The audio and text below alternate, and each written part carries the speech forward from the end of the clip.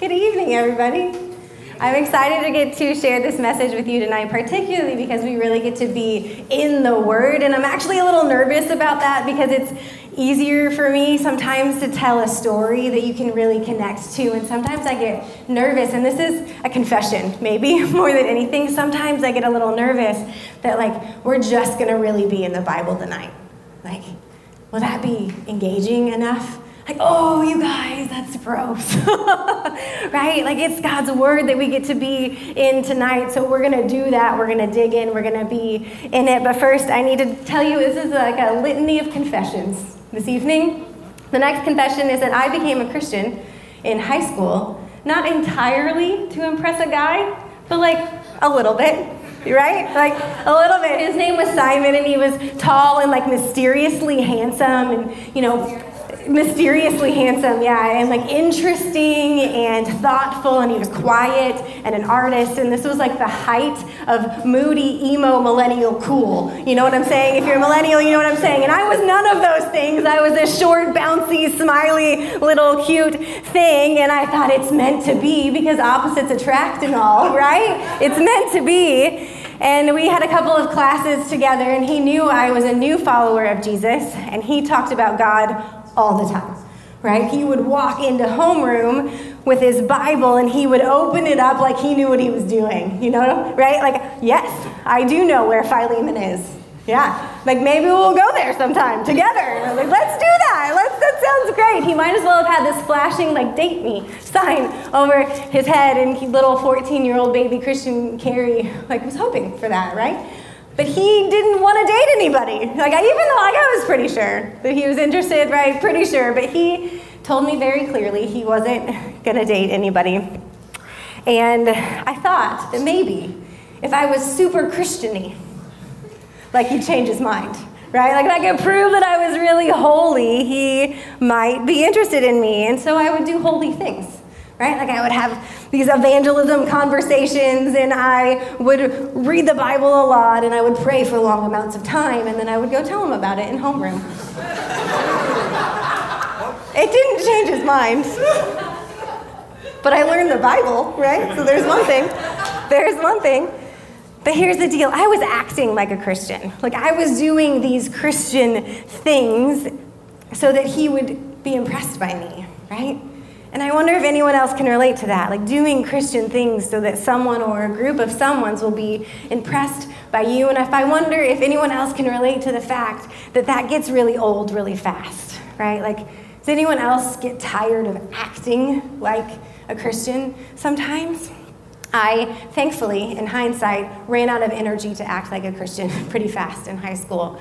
I had a lot going on. I had a lot of emotional depression and anxiety. I had family stuff that was overwhelming. And thankfully, Jesus met me there, and Jesus showed me a different way.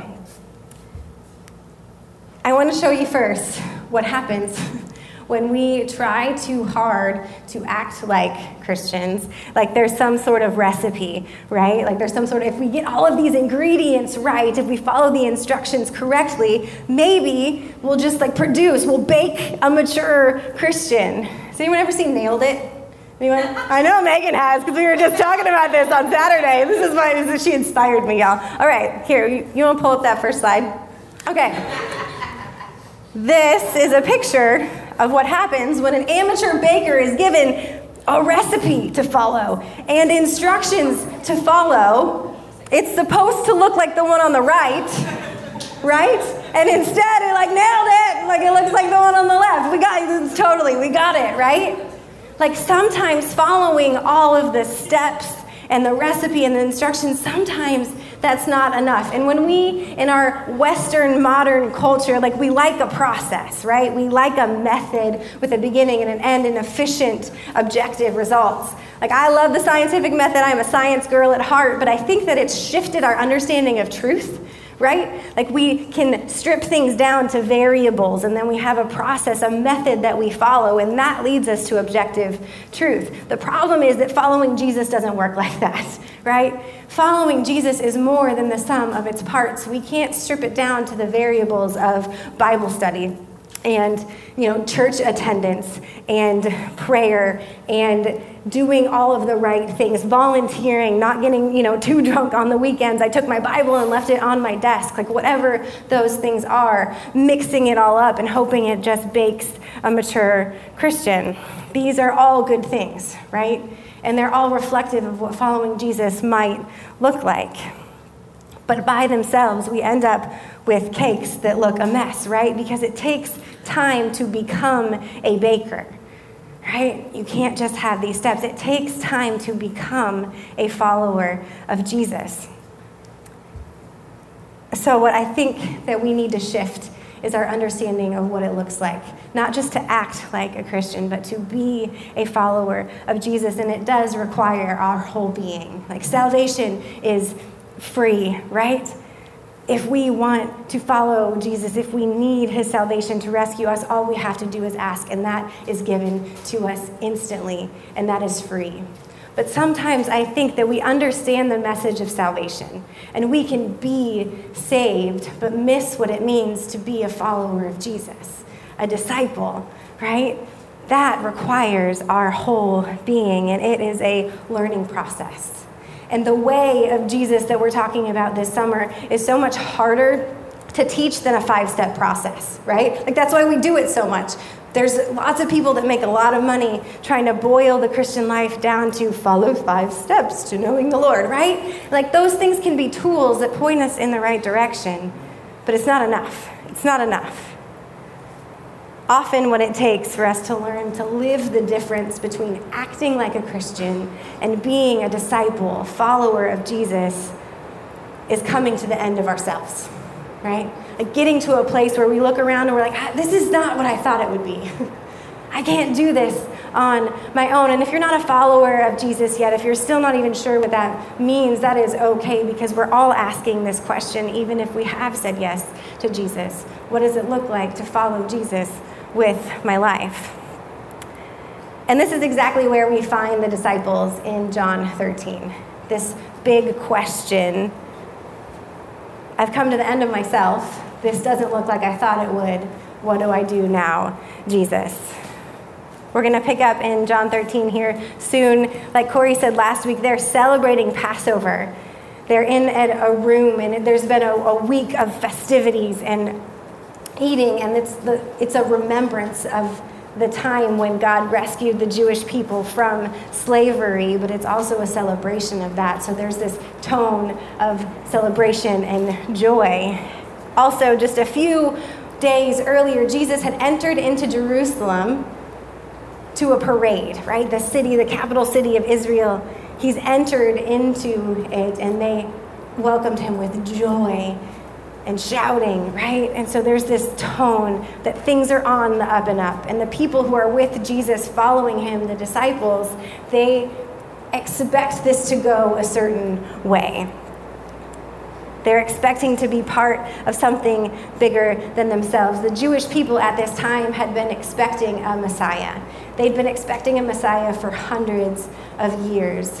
There are Old Testament prophets who tell us over and over again, they're speaking to their people who have been oppressed, who have been part of war and exile and unimaginable loss. They're telling them, hey, God hasn't forgotten you, right? Like, someone is coming. Hold on. Someone is coming to rescue you. And so they've been waiting. And there are people that believe Jesus is that Messiah, that rescuer. But they have a really here and now, kind of like worldly understanding of what that's going to look like, of what that rescuer is going to do. They're pretty sure that that rescuer is going to save them from a worldly oppressive government. They're pretty sure that they're going to see God put a human king on a human throne in their lifetime. They're pretty sure they're going to be part of this upheaval of the current system, which in the time of Jesus was the Roman government, so that they could have, for the first time in hundreds of years, something they hadn't had. Their own land, their own laws of faith that they could follow, their own king, their own kingdom. They're pretty sure that this is going to happen and that Jesus is going to usher it in. The time is coming, and it's here. and they have this expectant anticipation and hope. And I want you to sit in that feeling right now. Like, I want you to picture a time when you've had this same kind of anticipation or expectant hope. Like, maybe it was like a first date that went really well, and you're like, maybe this is it, right? Or maybe it's a job interview that you like rocked, and I'm gonna have this job, right? Maybe it is news you've heard from a doctor. You thought that there was a sickness, and instead there's good news. Like, it might not be as bad as you thought it was gonna be. There's this expectant hope, and that's where the disciples are.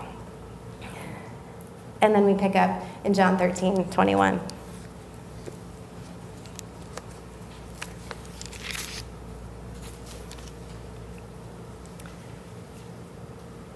When Jesus had said this, he was troubled in his spirit and testified, "Truly, I tell you, one of you will betray me." Like, that's a buzzkill, right? Like, betrayal? One of us at this table? One of our own, someone that we've traveled with and ate with and laughed with about whatever dudes laugh about, and we've seen him, fall asleep with his mouth hanging open and during another one of Jesus' long sermons, and we've seen him sleep and awake, and we've lived together. This group of people had been together for 3 years traveling. They were more like family than anything else. And we think about how Judas betrayed Jesus often, but he also betrayed this whole group of friends. And so this is a massive shift in the tone of this story. And I love this next scene, y'all. I love this.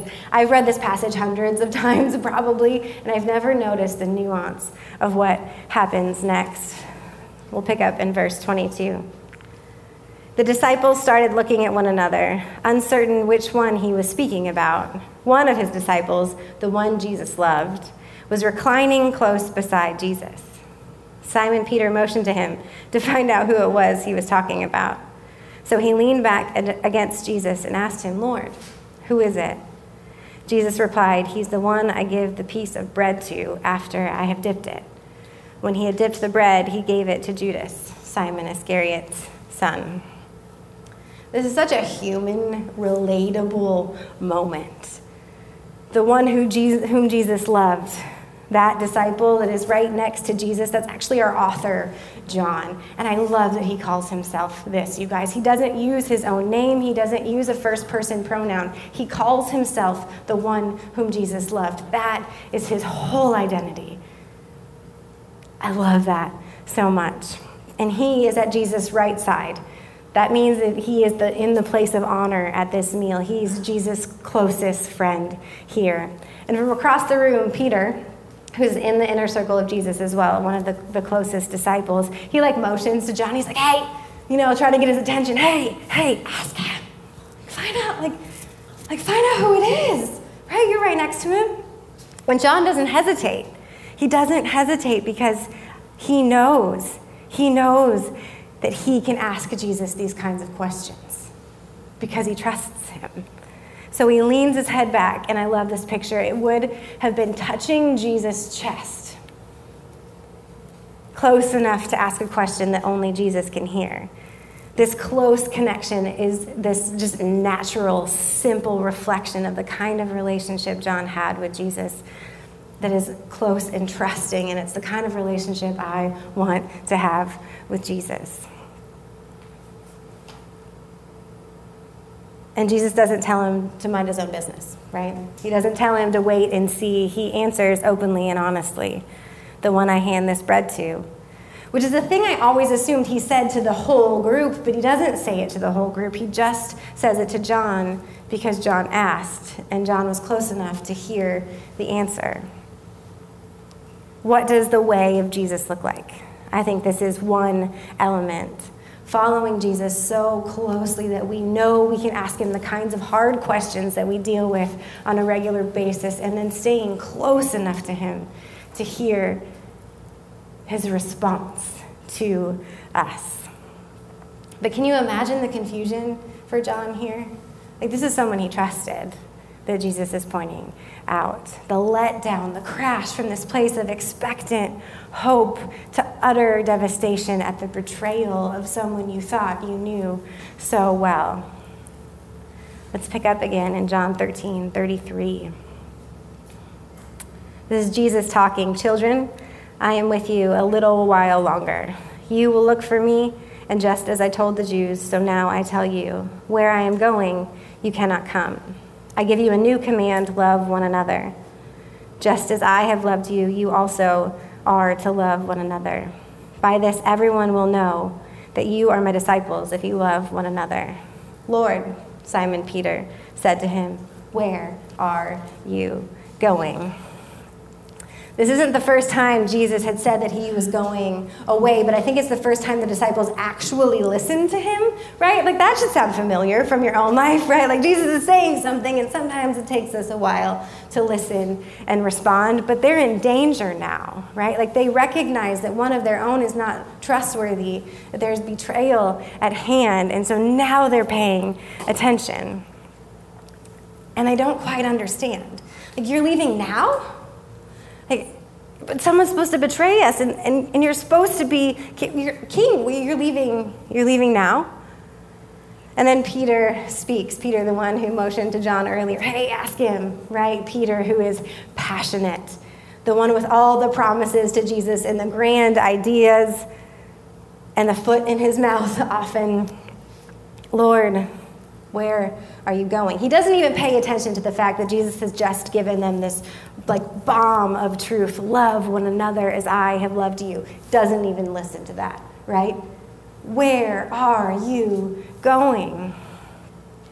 This exchange between Peter and Jesus starts a set of 3 parallel exchanges in which a disciple asks a question and Jesus answers that question. In the Greek, which I took Greek this semester, y'all, and so now I get nerdy about it. The original language is Greek, and it jumps out at you, the parallelism here, because you can see the exact same words are used to start every exchange, and the exact same words are used with Jesus' response. It's heightening the tension, that repetition, that back and forth is increasing the drama of the story. The disciples are freaking out, and they're starting to fall like dominoes here. The translation is literally, Simon Peter is saying to him, Lord. It's in present tense, again, to increase the tension and the drama. It's happening. And the response from Jesus is literally, Jesus is saying to him. I've never noticed before that this is happening in front of a group, but Jesus is responding directly to the person who asks the question. It's another one of those reflections of the kind of relationship each one of these people had with Jesus. They could ask him hard questions, and he saw their fear. And he saw their confusion, and he spoke right to it, and he does it over and over and over again here. Let's see how Jesus responds in the second half of verse 33. He says, 36. Where I am going, you cannot follow me now, but you will follow later. Lord, Peter asked, why can't I follow you now? I will lay down my life for you. Jesus replied, will you lay down your life for me? Truly, I tell you, a rooster will not crow until you have denied me 3 times. Anyone notice that Jesus does not directly answer Peter's question? That frustrates me, right? I hope you understand. You felt that, right? Lord, tell me what to do here. And he tells you something else and doesn't answer your question. He does that here. And Peter, unlike the next 2 disciples, gets another question in because that's how he is. Lord, why can I not follow you now? I'll lay down my life for you. And in the context of what he understands to be going on in that moment, I think he really means that. He doesn't know Jesus is talking about his own death here yet. He likely thinks Jesus is trying to protect Peter and the rest of the disciples from some sort of dangerous mission that will lead to Jesus being an earthly king. If my life is in danger for you to become king, I'm not afraid to die, Jesus. I think it's only when Jesus is arrested and convicted and nailed to a cross that Peter's thrown for a loop. I was ready to die if it meant victory, but this looks an awful lot like defeat. Why would I die for that defeat? Peter wants victory. He wants to be part of something bigger than himself, part of something great. And he thought that following Jesus would mean victory for himself and for his people in the way that he understood that to mean. He doesn't want to get left behind. He wants to be part of something bigger than himself. What do we do when following Jesus doesn't look anything like we thought it would? Let's pick up again in 14, verse 1. Don't let your hearts be troubled. Believe in God, believe also in me. In my Father's house there are many rooms. If not, I would have told you. I'm going away to prepare a place for you. If I go away and prepare a place for you, I will come again and take you to myself, so that where I am going, you may be also. You know the way to where I'm going. Lord, Thomas said, we don't know where you're going. How can we know the way? This is our second set in these three parallel interactions. Again, it literally starts with Thomas is saying to him, Lord. He's confused. Peter just asked where you're going, and you didn't answer him. But now you say you've got some mysterious place for us to go to and that we know the way there, but you've not told us where you're going, so how can we know the way there? And y'all, he's not wrong. That is confusing. This is the same Thomas that gets a bad rap throughout Christian history for being doubting Thomas. After Jesus dies and is resurrected, he's the one that doesn't believe the other disciples when they say that Jesus has come back. He's the one that refuses to believe until he puts his hands on the scars of Jesus' body, which he gets to do, and then he believes that he's back. It's fascinating to think that this question is probably the last thing Thomas said to Jesus before he touched the scars on his resurrected body. Thomas wants certainty. He wants a map. He likes concrete knowledge. He doesn't like to be surprised. He's a rational thinker who has reasons for why he believes what he believes, well thought out reasons. He's probably a bit of a philosopher in the Greek world that produced Plato and Socrates. What do we do when following Jesus doesn't look anything like we thought it would? Jesus gives him a direct response, but probably not one he was happy with because it's not rational. This is what Jesus says to him in John 14:6, and this is the passage that has inspired our whole series this summer. Jesus told him, I am the way, the truth, and the life. No one comes to the Father except through me. Again, I always picture Jesus saying this to the whole crowd, and they're listening, but he's saying it directly to Thomas. This is a specific response to a specific person with a specific need because Jesus knows just what he needs to hear. And it's also something that changes everything for the rest of us.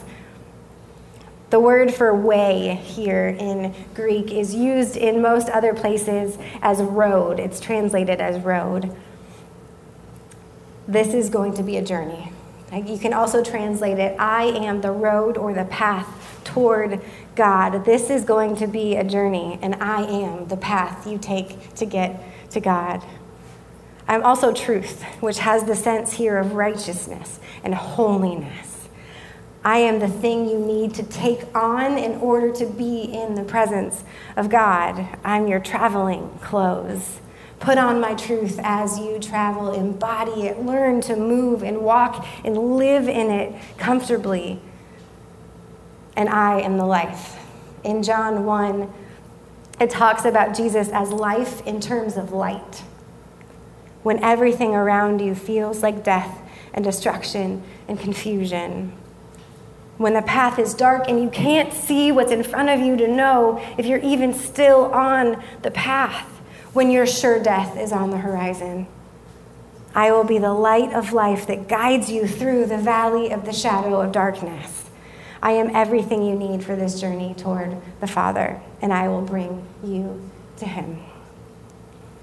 And then there's Philip, John 14:8.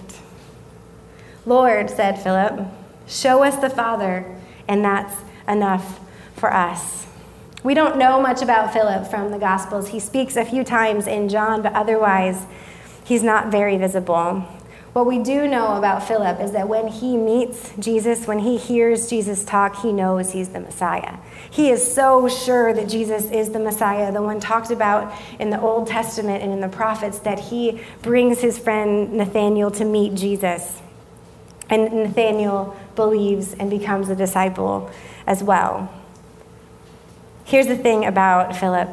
His question, the thing that he states to Jesus is, show us the Father. Like, reveal the glory of the Father to us now. Right? This is a really holy, righteous desire. He wants to know what God is like, and he wants to see that glory revealed on earth now. He's been in it for the beginning for that very reason. If Jesus leaves now, they've not yet seen the Father, so all this good that I've done for the last 3 years with you, Jesus, it's all for nothing, right? What happens when following Jesus doesn't look anything like we thought it would? Jesus responds in verse 9. Jesus said to him, have I been among you all this time, and you do not know me, Philip? The one who has seen me has seen the Father. How can you say, show us the Father? Don't you believe that I am in the Father and the Father is in me? The words I speak to you, I do not speak on my own. I don't read this as condemnation. I read this as the heart of Jesus crying out to the heart of Philip in this moment. How have you missed it, Philip? It reminds me of when Jesus talks to Martha. And he says, hey, you have been worried and distracted doing some really good things, but you've missed the most important thing. Philip is so focused on what he thinks God is supposed to be like that he misses who Jesus actually is right in front of him. How often do we get distracted by the doing of the good things to make God happy that we miss the presence of Jesus in our lives right now? Do you want to know something beautiful about each one of these interactions that we see? In the different ways that each of his friends need to hear it, Jesus answers their questions by offering himself. Where am I going? You can't go yet, but when you do get to where I am, I will be your home. I will come again to get you and take you to myself so that where I am, you will be also. How do you get there? Through me. I am the road you take on the journey to get there. It will be my strength and my truth and the light of my life that will lead you home. You want me to reveal the Father to you? I already have. The Father looks like me and sounds like me and acts like me and loves like me and gives grace and mercy and truth like me because I and the Father are one. And he offers himself to you too. He hears your questions and your pain and your confusion. He understands and he listens. And he's patient to offer himself to you when following him looks nothing like you thought it would. We're not promised that the way will be easy. I'm not sure where we got that lie stuck in our head, that following Jesus is going to mean everything is grand and easy and fantastic and exactly what I want it to be, because from the mouth of Jesus himself, we are actually promised the opposite. Jesus says, in this world you will have trouble, but take heart, I have overcome the world. We won't know what's around the next bend on the journey. We can't know. We don't know what the weather will be tomorrow, what terrain we'll walk through, what injuries will happen along the way. But we are promised the presence of Jesus with us, around us, welcoming us to him with open arms. Yesterday was our anniversary, my husband and mine. Thank you. 14 years, y'all. 14 years we've been married for. Thank you. So we wanted to celebrate because that's what you do. And we had this picture of what that celebration would look like. We also have 2 children who we thought would want to celebrate with us since their existence depends on our marriage. We were wrong. Like, you want to come to dinner with us, right? Yeah, let's go. This will be really fun. So there's this little shop in Andrew that I wanted to go to. So we went there, and then we went to Vicious Fishes in Fuquay. And we wait 25 minutes for our table, which I had requested that it be an outside table because I like to be outside and it's my anniversary. But my 12-year-old refuses to wear anything but a sweatshirt, ever. And he does not want to go outside, and he sits down at an inside table and refuses to move. And he's got this attitude, and I am having none of that attitude on my anniversary. So I responded in a very mature way by walking out of the restaurant and not coming back in. I am not going to deal with that today, son of mine whom I love. And I sit by our car, and they all come out with these drawn faces, and everyone's just defeated, and we get in the car and we drive home, and it's 7:15, and we have no idea what's for dinner, which at our house is not ever a good idea. Hangry runs in the family. And then another 30, 45 minutes of just chaos, right? Everyone's mad at everyone else. Corbin's phone gets taken away. I'm angry. And we're all just sitting outside at some point, just sitting there, not sure what to do. And Corbin's trying to explain to me what happened, why he got upset. And I'm trying to explain to him hey, I'm not going to deal with your attitude on my anniversary. And then he says, but can we just talk about it? And I'm like, what? And honestly, I did not want to. I wanted to throw a fit and go upstairs and lay down and not get out of bed. And then Jesus very quietly whispers to me, hey, follow my way here. And so I said, okay, we can talk about it. And what that meant was that I had to apologize because I grossly overreacted, y'all. I had to say, I am sorry. I was frustrated by your attitude, but I overreacted, and I'm really sorry for that. And he kind of huffs and walks up onto the porch and sits there for another probably 5 minutes. And then I hear from the little couch we have on our porch, I'm sorry. And at our house, we follow up with, what are you sorry for? And he said, I'm sorry for being difficult. And then my daughter, who's 9 years old, says, isn't this what we love about Jesus? That he can take something bad and make it good? Okay. Yeah. And Corbin said, well, I'll make dessert for you. It's your anniversary. How can I serve you? Says my 12-year-old son in this moment. And then he said, what did you guys have at dinner for your wedding? We had barbecue. Well, why don't we go get barbecue? So we went and got barbecue takeout, and our kids made us chocolate chip cookies. And we got to start over. We got to do a redo. We got to experience the power of the gospel, which is, I just royally screwed that up, right? This is not at all what I thought this was going to look like. I did not expect my anniversary to turn out this way. But Jesus in us, Jesus in our kids, y'all, shifted things and pointed us in a different direction, in a different way, and invited us to redemption, to a do-over, to see the strength and the power of what it looks like to follow Jesus on the way in an everyday moment in our everyday life. What happens when following Jesus is nothing like what we thought it would be.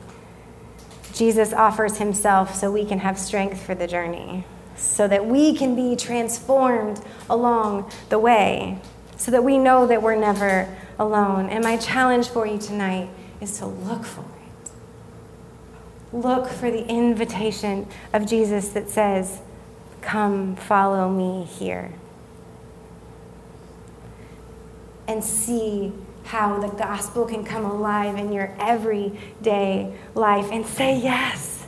Say yes when Jesus invites you to come and see, to come and follow, and let him transform you, and then do it again, and again, and again, and again, one step in front of the other as you follow Jesus as a disciple on the way. Let me pray for you. Jesus, I thank you that we are not alone. I thank you that when we come to the end of ourselves, when we can't see right from left or up from down, when we don't know where to go, when we try so hard to do it on our own and find out that we can't, that your gospel, the truth, that you come where we are weak and you show up where we can't, and you step in and you transform things in just everyday lives, in simple everyday ways. And I pray for myself, I pray for each and every one of the people in this room tonight that we would say yes. Whether that's saying yes to following you for the first time, or whether we're doing it for the 1,000th time, or whether we've forgotten how to do it and need to remember again, that you would invite us and that we would have the courage to say yes. Amen.